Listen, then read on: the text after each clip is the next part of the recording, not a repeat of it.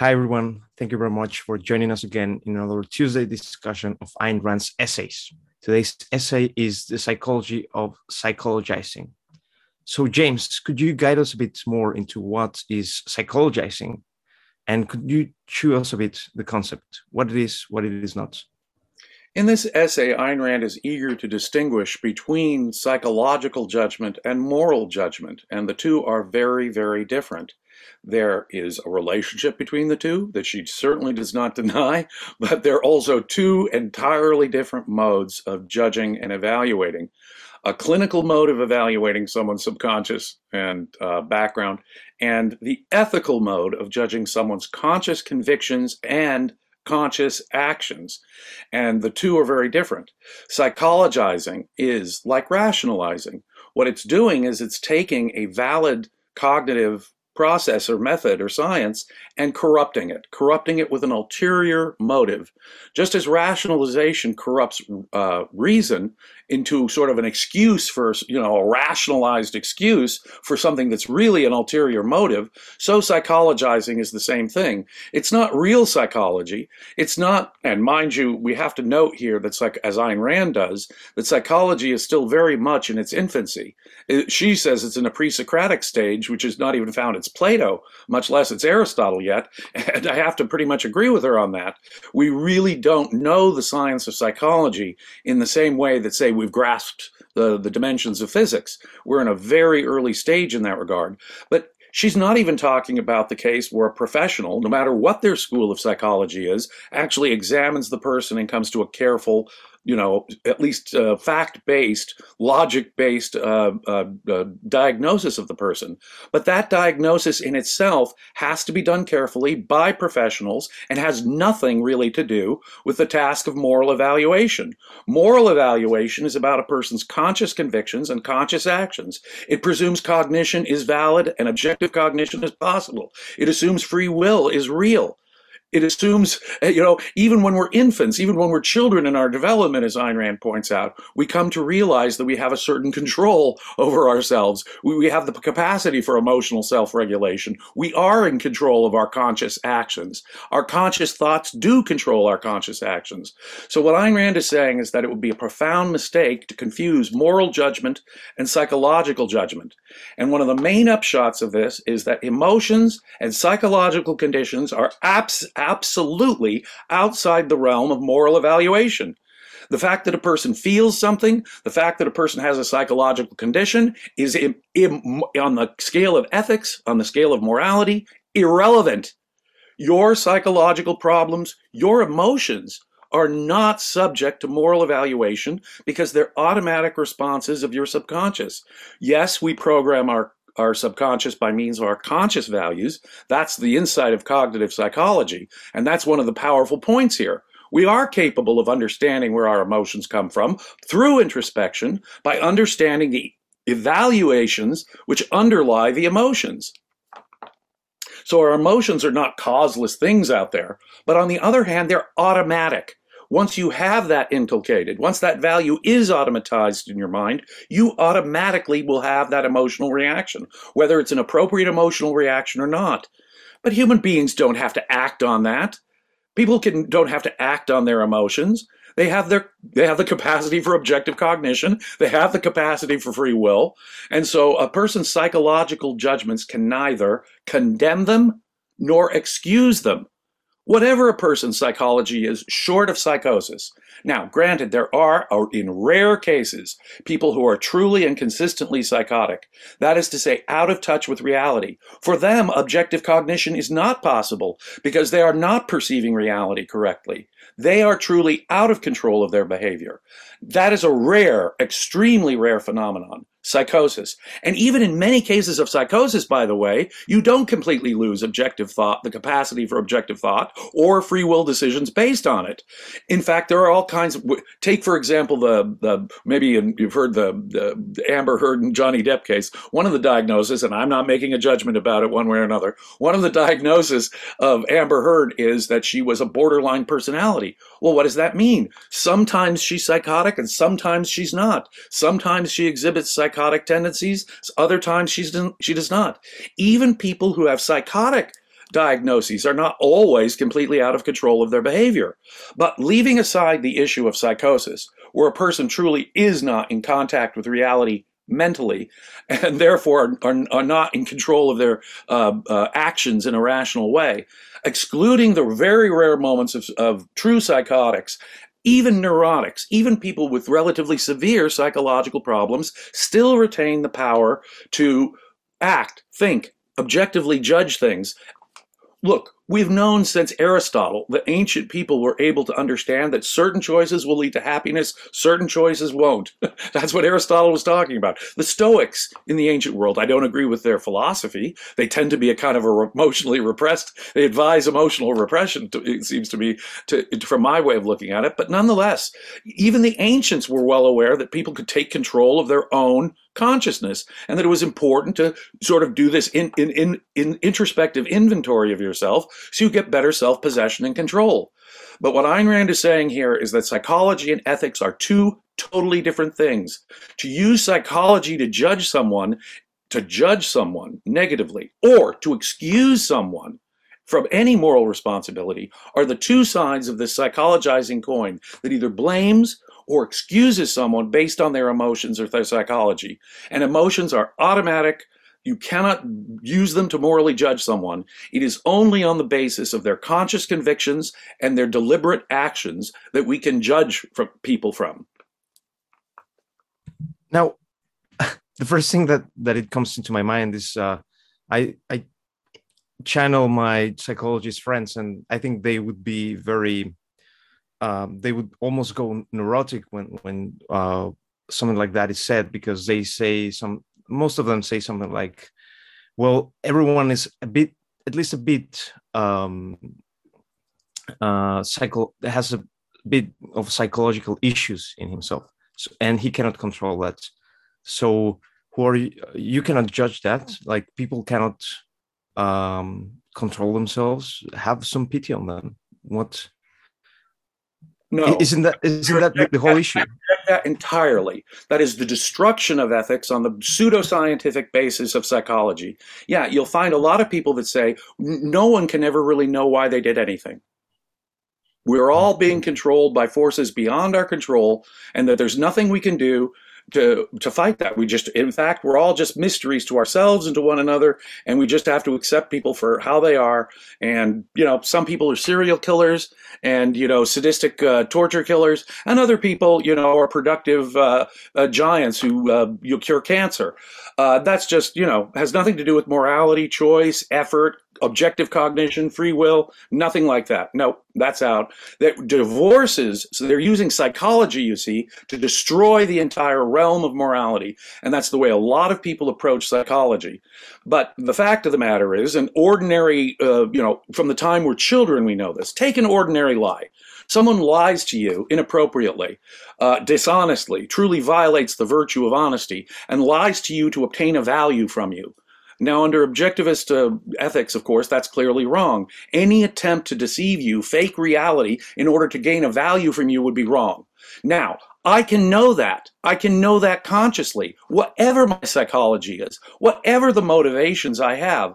I know when people lie to me to get money out of my pocket, I don't like it. It's wrong. It's theft. I can cognitively and objectively, and humans have known for thousands of years that theft was morally wrong at some level.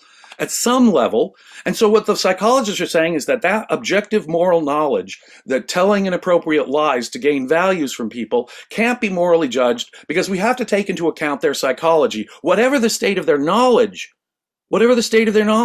Now, I know damn well that person knows that lying to me was wrong. And I know that they lied. I don't need to know any more. I do not need to inquire as to their psychology, their childhood, their upbringing, the way their mother abused them. I don't need to know the poverty they came from. I don't care. If they are capable of objectively knowing the truth, if they're capable of objectively knowing the importance of the truth, if they know that it's wrong to try and steal money from my pocket by telling me a lie, that it's wrong, and I can morally evaluate that person regardless of his psychological state. It's that simple. And it's that basic knowledge that we really all possess, that these psychological determinists are trying to wipe out of existence. Now, don't you think that it could be also related to the whole idea of something that the same Rand talks in the essay of thinking about these kind of issues as a psychologist in the same way as doctors approach a disease, in the sense that they see the facts and they have to compartmentalize in a very specific way, saying this is what this patient has and this is how I'm going to sort it out, and then evaluate that maybe as a moralist, like these kind of issues are really wrong in what he did. Maybe I can treat it this way, but I won't treat it because I think this person is evil or something like that, right? Well, a psychologist looks at the evaluation they're doing is not a moral evaluation. It's a clinical evaluation, determining causes and trying to determine a course of treatment. If, like a medical professional, you're actually trying to determine the actual causes, this requires intensive, careful, responsible, thorough investigation, just as it would from a medical doctor. If a medical doctor told you, well, yeah, I think what we need is some bleeding, we need some medieval leeching techniques, that's about at the level much psychology is on today, and that's in effect the kind of stuff that's doing. But assuming even that you have a good psychologist and is giving a responsible diagnosis, that's not what Ayn Rand is talking about. If you have a private diagnosis and you're seeking help for your problems, but by the way, the ability to seek help for your problems already shows that people can transcend and overcome their emotions. They don't have to act on their emotions. They can say, well, there's a problem here and I maybe should look into it before I act on it. Or maybe I should seek therapy to overcome this emotion. Of course, that's the kind of cognition and free will which these people wipe out of existence, in effect. But what Ayn Rand is really talking about here is not even the professional setting. Even with theories of psychology she disagrees with. If it's a professional psychologist that you're in therapy with, you're doing a responsible investigation, that's one thing. But that's your private business. And no one needs to know that in order to morally evaluate you if your behavior justifies that evaluation. No, what Ayn Rand is talking about here in the psychology of psychologizing are these shoot from the hip, unprofessional, cocktail party, newspaper. Let me give you an example. How many times today in modern popular psychology magazines or popular politics magazines have we read articles that diagnose the psychology of conservatives? Conservatives suffer. Political conservatives basically suffer is this syndrome of psychological problems. Or you'll hear it on the right. You'll do less often, but even the right will say, "Oh, well, you see the psychoses, the neuroses that involves leftism." You know, the leaning towards socialism is basically a psychological disease. Just like the liberal psychologists will say, leaning to the right, being a conservative, is basically evidence of a psychological disease. And what they are is a way of dismissing the opinions. They don't care about history or economics or political theory. That's not what they're thinking about. Objective cognition is exactly what they're bypassing. Free will is exactly what they're bypassing. They're saying none of that matters. Everything you are is just an automatic product of your psychology, including your political views. Now, that is what Ayn Rand is talking about. She uses a specific example here. Back in the 1960s, in 1964, the Republican presidential candidate, Senator Barry Goldwater, was accused during the presidential election by a psychologist in a magazine of being psychologically unfit to be president. Psychologically unfit. I think it was a magazine called Fact Magazine that said he was unfit to be president for psychological. The man has never met Barry Goldwater, much less done a responsible psychological diagnosis of him, and yet he came out with this. Barry Goldwater sued the guy between 1966 and 1970, won the case, and guess what? It led to a new rule from the American Psychiatric Association called the Goldwater Rule. No professional psychologist can give an unqualified diagnosis of someone he's not thoroughly examined. And here Ayn Rand comes down real hard on these leftist attackers on Barry Goldwater, and their thoroughly unprofessional, thoroughly unscientific, and thoroughly mystically based diagnosis of Barry Goldwater. But today we hear the very same thing. The Barry Goldwater rule says you can't do that to someone you haven't met if you're a professional shrink. But today we have the same thing, only with broad groups. Right? If you are conservative, for example, you must be a neurotic along these certain lines. That is solid psychologizing. But there's also the cocktail party type. You'll meet him at the cocktail party, you'll have a conversation, and someone will say, ah, yes, well, of course, you come from that background, you had this experience, you're like that. I can detect from your emotional reactions that you're like this, and they'll zero in on a scientific, so-called pseudo-scientific diagnosis of what you are, therefore either dismissing you out of hand and everything you think and believe and do, right? So it's a form of condemnation that avoids moral evaluation, but it's a thorough condemnation, nonetheless, that evades the whole realm of moral evaluation. Now, maybe that brings me to another major topic of Rand's epistemology, which is the conception of what the arbitrary is. Could you tell us the arbitrary? The arbitrary. What is the connection between this and the arbitrary? Well, this is exactly what I mean. You see, if you have been subject to some, at least the best of what psychology can currently offer, if they are doing as responsible and as professional and as scientific and a thorough investigation of you in particular by a professional, that's one thing. They're presumably using the best science and they're gaining a lot of evidence about your own personal experience. That's not arbitrary. What Ayn Rand is talking about is, for example, the Barry Goldwater case or the condemnation of all conservatives for having a certain psychological mindset. That's what she's talking about. And that is, of course, totally arbitrary. There is simply no evidentiary basis to make these big, broad conclusions.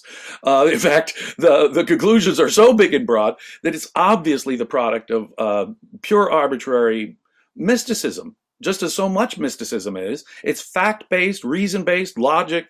It's not based in fact, not based in logic, not based in reason, and it's just thoroughly arbitrary in its assertion. Just because you vaguely seem to remind them of something is not grounds to either condemn you or excuse you on the basis of your emotions or your psychology. In fact, in general, emotions and psychology are outside the realm of moral evaluation and shouldn't even be brought up in that context. In that context, they're always arbitrary. When I'm talking about a moral evaluation of someone, for you to bring up his neurosis is irrelevant. It's arbitrary. This guy consciously did this knowing better. A moral evaluation done. I don't need to inquire into his childhood, his toilet training, how his mother treated him. That's irrelevant. He lied. He knew better. Moral evaluation closed. James, you mentioned that we see this often in politics, or trying to judge, like, for instance, the how liberals or how conservatives, what kind of mentality they have. I'm curious about if this attitude is also common in historians. In your development and knowledge, for instance, on your book, did you encounter these kind of issues often? Constantly. Well, there's two things that they do with history that are really striking in this regard.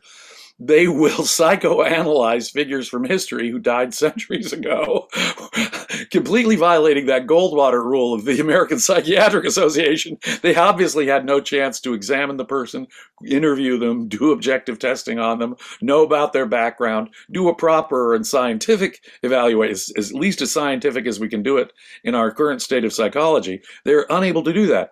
So a 2,000-year-old historical figure, they'll talk about, and they'll use all kinds, as Ayn Rand points out, all kinds of invalid theories. Was it a Freudian Oedipal complex?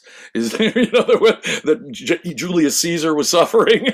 They'll impose on Genghis Khan some kind of psychological diagnosis that's really basically arbitrary. But more than that, they'll impose psychological things in a group way, a sort of a collective diagnosis of a society, which again is completely baseless. You can really see, philosophy is what really ideas is what really motivates whole cultures. But there are historians who are perfectly happy to say Christianity was the product of human, some generalized human condition of their psychology, ignoring, for example, that there are people who aren't religious at all. There are people who aren't Christian at all. If this was some universal psychology, why don't we all have the same ideological phenomenon? That will not give them pause. This phenomenon was the result of human psychology as such in history. Or this historical figure from his famous figure from history. They've got a new show coming out about the biography of Queen Elizabeth, Becoming Elizabeth. Now, I think you can maybe make certain inferences about her character, maybe even some broad generalizations about her psychology and personality. But to make a detailed psychoanalytical analysis of a person who died, more than 400 years ago is unprofessional. But it happens all the time. And it's a level, just like with morality, it's a level of judgment that the historian does not need to go to. Do you see your work hampered in some way because of this? Maybe. Well, in my own case, I find myself being psychodiagnosed for coming up with a theory. This guy has an inner hostility to Christianity. I mean, the Christians who raised me were wonderful, nice people. I still love them very much. But somehow I'm being told by some people, because I am critical of Christianity, Christian ethics, or I have some theory about, secular theory about Christian origins, that there must be some inner hostility I'm trying to express about Christianity, which I find interesting. These people don't know me. They don't know my experiences with Christianity, and yet they're perfectly comfortable telling me that I have a psychological problem because I'm a critic of Christianity. Sorry to know that. But maybe related to that, do you think that overall in the world, in the culture, has this attitude of psychologizing become more prevalent than in the 60s when Rand was writing about this? Or less prevalent? Much more prevalent. People are much more satisfied with their own state, however disturbed or sick it may be. Psychology is unfortunately I have noted, this is my own personal experience, I very much grant it, it's my own observation of news headlines, but people are much more insistent about being who they are, however unhealthy or damaging that is. They're just perfectly, well, that's who I am. I'm just fulfilling just my own, this is how I am. And take it or leave it, accept it or not. And they're not even willing to engage in the introspection. As Ayn Rand points out in the article, it's not just the psychologizers who are at blame, but there are many of the victims of psychologizing who share in this blame. They're perfectly willing to have the moral exoneration of their psychology. This frees them from any moral judgment. This is who I am, you see? And I think that has definitely increased over the years.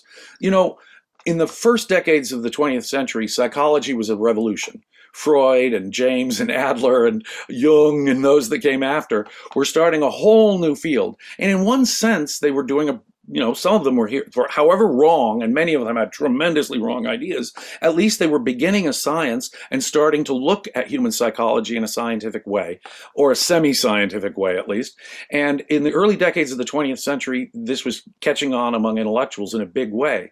By the middle of the 20th century, when Ayn Rand is writing, by the 1950s and 60s, the Western world is enraptured by psychology. Freud is a household name. Psychotherapy is a common thing by the 50s and 60s. And that's when it was really starting, and Ayn Rand really wanted to make a point about it. By today, some 50 years later, the situation is even worse. People will use psychology to condemn political views they don't agree with, all the more rancorously, condemning them for their politics because they're diseased, you see. Or, on the other hand, people are happy to get that moral responsibility out there. Oh, it's the way my mother treated me. It was my potty training or something. And therefore, I'm not responsible if I'm a congenital liar or an abuser or a manipulative person, and I don't have to worry about that. Let me pitch in the Bonnie's super chat. Thank you very much, Bonnie, because I think it's related to this. She says, psychologizing wipes out free will, as James said. It became an excuse for anything because, quote, he just can't help it, unquote. And of course, Ayn Rand was traumatized by the Soviet Union. Like that. That's it. Look at Ayn Rand. Look at the psychologizing of Ayn Rand herself. Now, mind you, the Soviet Union was a horrific totalitarian dictatorship that slaughtered millions upon millions of people. Ayn Rand herself was unjustly impoverished by it. Her family's business was taken away. Her family nearly starved to death. So something in reality bad was happening. So rather than focus on, did Ayn Rand actually have a bad experience in the Soviet Union? Oh, no. You see, Ayn Rand was traumatized by communism, therefore she must be an anti-communist. Now, wait a minute here. If that was the case, she could have become a white. She could have become a czarist. She could have become a religious. She could have become conservative. She didn't react those ways, did she? In fact, a lot of people who fled from Russia because of the Soviet Revolution came to America, and none of them had Ayn Rand's views on it. I cannot name. There were a lot of Russian emigres in Hollywood, just like Ayn Rand was a Jewish Russian emigre in Hollywood in the 1920s. None of them had Ayn Rand's political perspective. Most of them leaned left. Some of them leaned right, of course, but others leaned left. None of them had Ayn Rand's ideas. To think that Ayn Rand's ideas can be reduced to her psychology or her personal experiences is absurd. I mean, just look at the difference, say, between Vladimir Nabokov, a Russian writer of her same generation who left Russia, and Ayn Rand. And here you can see totally different ideas. Would someone say, oh yeah, Nabokov's philosophy, the only way you can understand Lolita is to understand his trauma from living in Russia in the first part of the 20th century. That's absurd, and that would be wrong, unprofessional, and a perfect example of psychologizing. Now, James, one of the interesting things of the essay is that she says that the harm of this psychologizing is often, quote, incalculable, unquote. Wasn't Brandon allegedly like that while being in the NBI? Why is it incalculable? And could you, as a biographical, with your biographical knowledge of this issue, could you guide us a bit more on the issue going over there? Well, if a person does have, to the extent a person does have psychological issues, and I'm willing to say, yeah, we all have particular psychological contexts. We all have mothers. We all have upbringings. We all have contexts. We're all coming from somewhere, right? There's no question about that at all. But if someone's really got significant psychological problems, look at what they are. They're suggestible. They're insecure. They may have self-esteem issues. They may be easily confused. They're looking for answers. And sometimes a simple, glib, superficial answer can suck them in because they're really looking for answers. So when a person is going, for help or admitting psychological problems to someone, or going to someone for help saying, can you give me advice on this, whether they're a professional or not, they're in a sensitive spot, and that sensitivity has to be respected. In fact, if you're not a professional, stay the heck away from it. Don't judge them at all for it. It's their issue. It's their issue.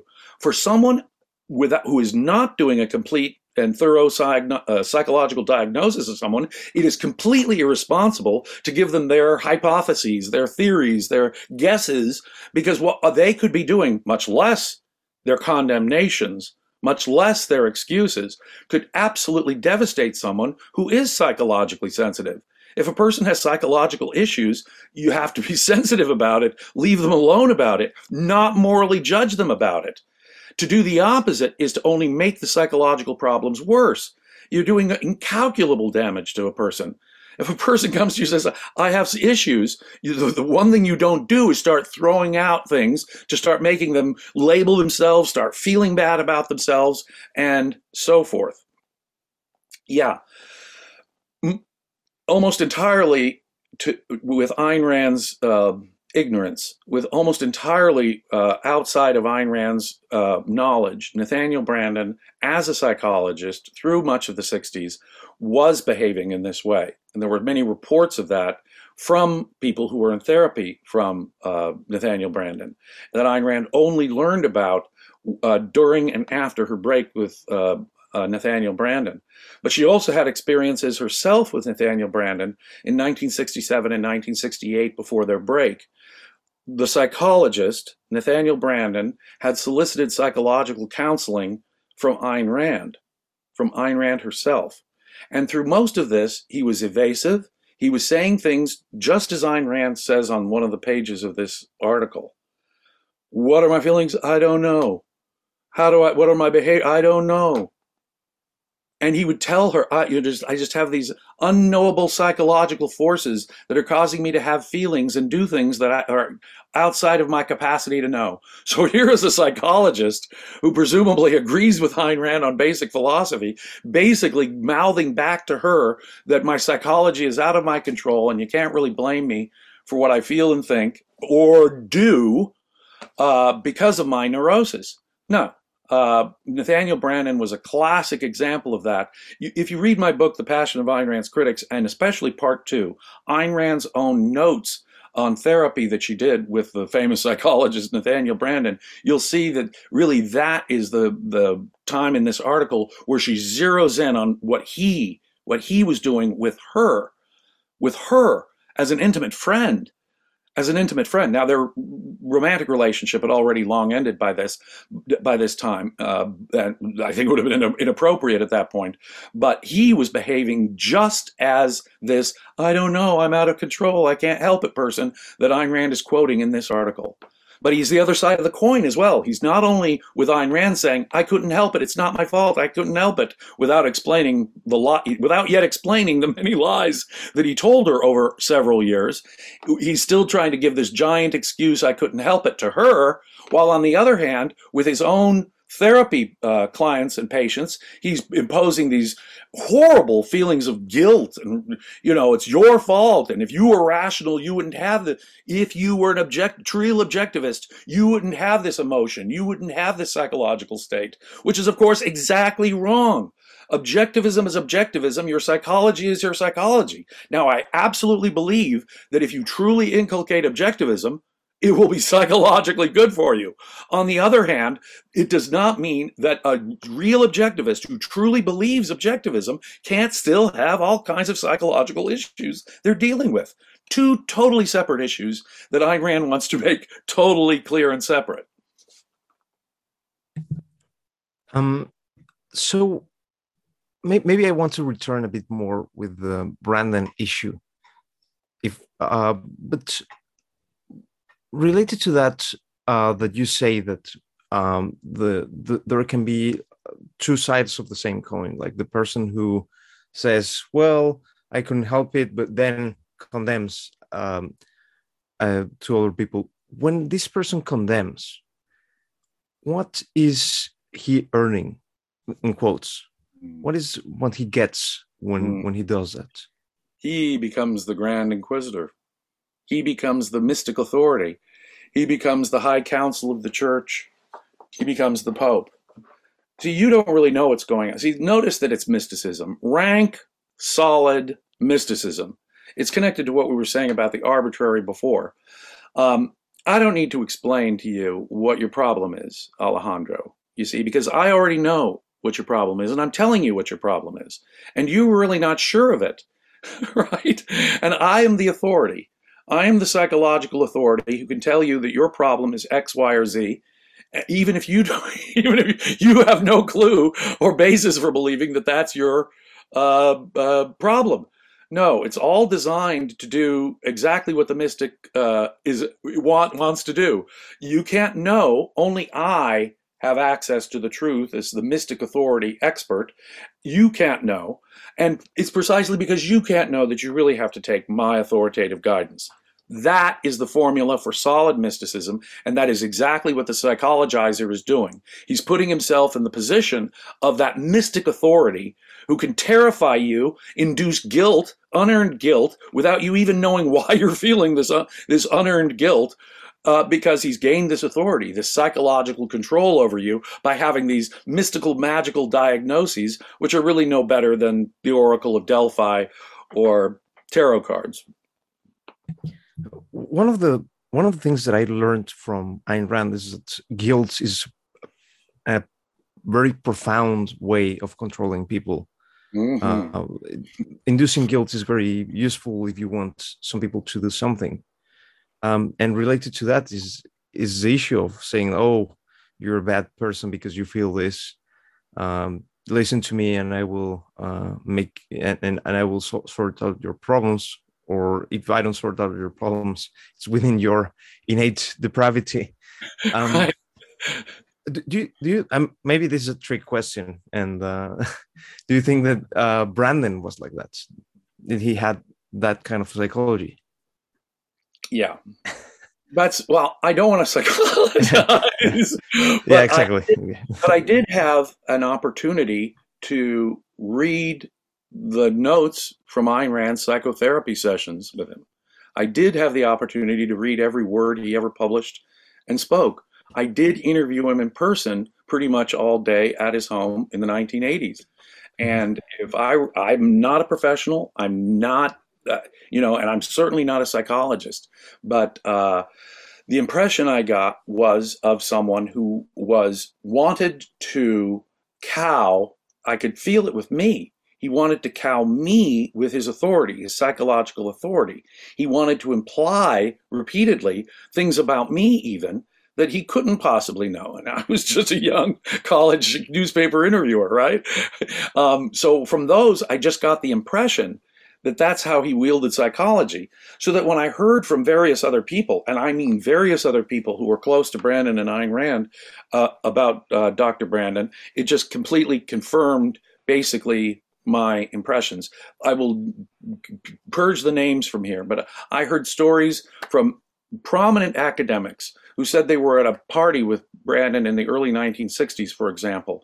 The academic, he'd just gotten his, degrees from Ivy League schools and did extremely well. And he was in therapy with Brandon. He was a good guy, and he was bringing over his new date that he was dating, his new girlfriend, and he separates from her at the party. And there's Brandon downloading the man's private psychology to the woman at the party, violating all kinds of confidentiality rules that psychologists have, revealing all kinds of private secrets to the guy was dating. Now, what could possibly be the sound motive for doing that? In my mind, there can't be one. I don't know all the psychology that caused Nathaniel Brandon to do something so rotten, something so objectively rotten. But I just know from several people that they've reported him doing those kind of rotten things as a psychologist, qua psychologist, using his role as psychologist to do that. In that sense, I have to say that I have at least enough basis to make a moral evaluation, if not a full psychological evaluation, that what he was doing was wrong. And the moral wrong here is psychologizing. If he had done professional psychology, I couldn't make the same evaluation, you see. I'm not a psychologist. But as an ordinary moral judger, I can say what he was doing was wrong as a psychologist. Make sense? Does. Thank you very much. I always like that kind of details. So we have talked about modern art in the past, and I think even Rand talks a bit about this in relation to this essay, and it has to do a bit with this idea of, I don't know if that expression exists in English, like throwing the hot potato to you. Like what that implies is that, okay, I have this, you interpret it. I painted this, and I think it's a great work of art, and it's a great work of art. I don't know what it means. That's up to you to interpret, and if you don't know what it is to interpret, that's your flow. The artist she quotes is even better than the art watchers, right? They asked a famous artist, can you explain your literature, right? Can you explain why your themes always have your stories always have unhappy endings, or always do these sort of things? He said, I don't know, ask my therapist. Talk about moral abdication of your own. I mean, he presumably has access to his own mind, presumably has access to at least to his own conscious motivations. And he's saying, I don't know. He's saying that even my conscious motivations aren't going to help you understand my literature. Now imagine the art viewer say, I don't know why I'm responding to this weird Kandinsky splotch of colors. It's up to you, Mr. Psychologist. See, it's the idea that we can't really know our own psychologies. But of course, that would invalidate the whole field of psychology and tell us we can't get psychology off the ground if we can't make objective judgments about psychology, objective causal determinations, objective diagnostic prescriptions. Without that, there'd be no even hope for psychology science, right? Yet that's the assumption. The assumption is, since my motivations, my emotions, my behavior are all out of my control, how am I to know why I like art? And of course, modern art's a great excuse. It's a completely ineffable, mystical thing, just like the psychologizers, not the psychologists, like psychologizers are in effect mystic authorities. So in effect, these artists and art experts are their mystic authorities. And I really don't know I can't introspect and figure out anything going on in my own head. So it's up to you, the psychologist, to tell me why I am the artist or why I'm the art lover that I am. Total nonsense. It ignores the possibility of objective thought, and it ignores the reality of free will, just as Bonnie says. Thank you. So let me thank Jaime for his very generous 2 contributions. Thank you very much. Thank you. Yeah. So James, we're approaching to the end. I don't know if you wanted to talk a bit more about something in particular. I wanted to end this with a more maybe normative content, but I don't know if there was something that you would like to pitch in before I have my last question. You know, Ayn Rand makes she makes so many good points. It's a brief essay, but it's really an important essay because it does distinguish what is more subject to moral evaluation and what is not. And our psychologies and our emotions are simply outside the realm of moral evaluation. And they're generally our private business, which are no one else's even to be a worry about, unless there is some real objective reason to worry about it. She says that it's really not the role of friendship to be psychotherapeutic. The values we get from our friends and our lovers, imagine in romance it being a psychotherapeutic thing. It's not a psychotherapeutic relation. We take people as they are and enjoy them for who they are or not. I have just spent the weekend in the mountains, and my best friend in the world, apart from my wife, is a psychologist, a professional psychologist who works at our county psychiatric hospital. And the thing that I spent the weekend up there with him. Now, of course, you can't avoid the topic of psychology, can you? He's a professional. That's part of his life. But the one thing he does not want to do is talk psychology. Mine, his, anyone else's. He just wants to have fun, share real values, share our conscious thoughts about our conscious values. And he's constantly saying, please don't take into account the fact that I am a psychologist. I'm a human being too. And please treat me as such. So I wanted to endorse in a big way what Ayn Rand said here. It is not appropriate to reduce our friendships except under very extraordinary circumstances. I mean, the fact that my dear friend is a psychologist means that we are talking about psychology and even our own psychologies more than most people would. But in most circumstances, friendship should not be a therapeutic condition. Friendship should be a sharing and enjoying of values. With people who share and enjoy our values, it shouldn't be, in effect, an analysis of where your emotions come from, where my emotions come from. Seek therapy from a therapist. Have fun with your friends. Thank you, James. Sure. And the last question that I had to do with how can one prevent oneself from becoming a psychologizer? Well, the key here is objective thought. Do not use the very contemporary, very new science of psychology as some kind of means of moral condemnation, like a medieval inquisitor. Do not use and understand the role of emotions. And I think that's really the important thing here. Emotions are the automatic, physical products of mental, psychological programming we've done of our evaluations. When our evaluations get made and they get inculcated and habituated into us, they're part of us. And sometimes it takes years to alter our personalities, alter our emotions, even if we can. And sometimes we can't. There are aspects of our psychology that may be totally outside of our ability to control. How we deal with our psychological problems can be a moral issue. If I know I have a problem, if I know I have an issue that's harming me or harming someone else, I have a moral obligation to attend to that at least as best as I can. How we deal with our psychological problems can be a moral issue, but psychological problems as such are not. Emotions are simply outside the realm of moral evaluation.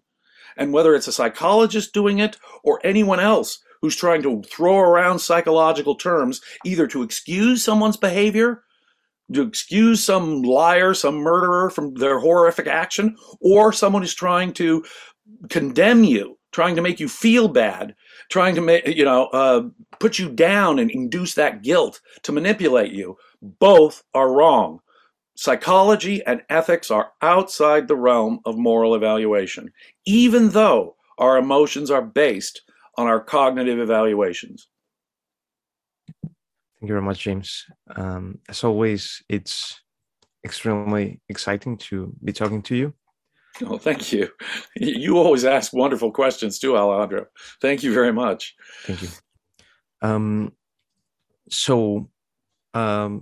Unless you have something else to say, I will thank you. Thank you, the audience, for this, for joining us today again in this Tuesday discussion. We will see you next week. Please consider. Sorry. Absolutely. If you like this program, please hit like, subscribe, share, make comments, and now you can hit the join button. And just by hitting join, you can become a regular subscriber to the Ayn Rand Center UK. So if this kind of programming has any value to you, please do consider it. Rosie Ginsburg is coming up with all kinds of new extra benefits for those who do become paid subscribers. So all I can do is just ask you to help keep the lights on around here and help us keep doing this important work. Thank you. Thank you very much.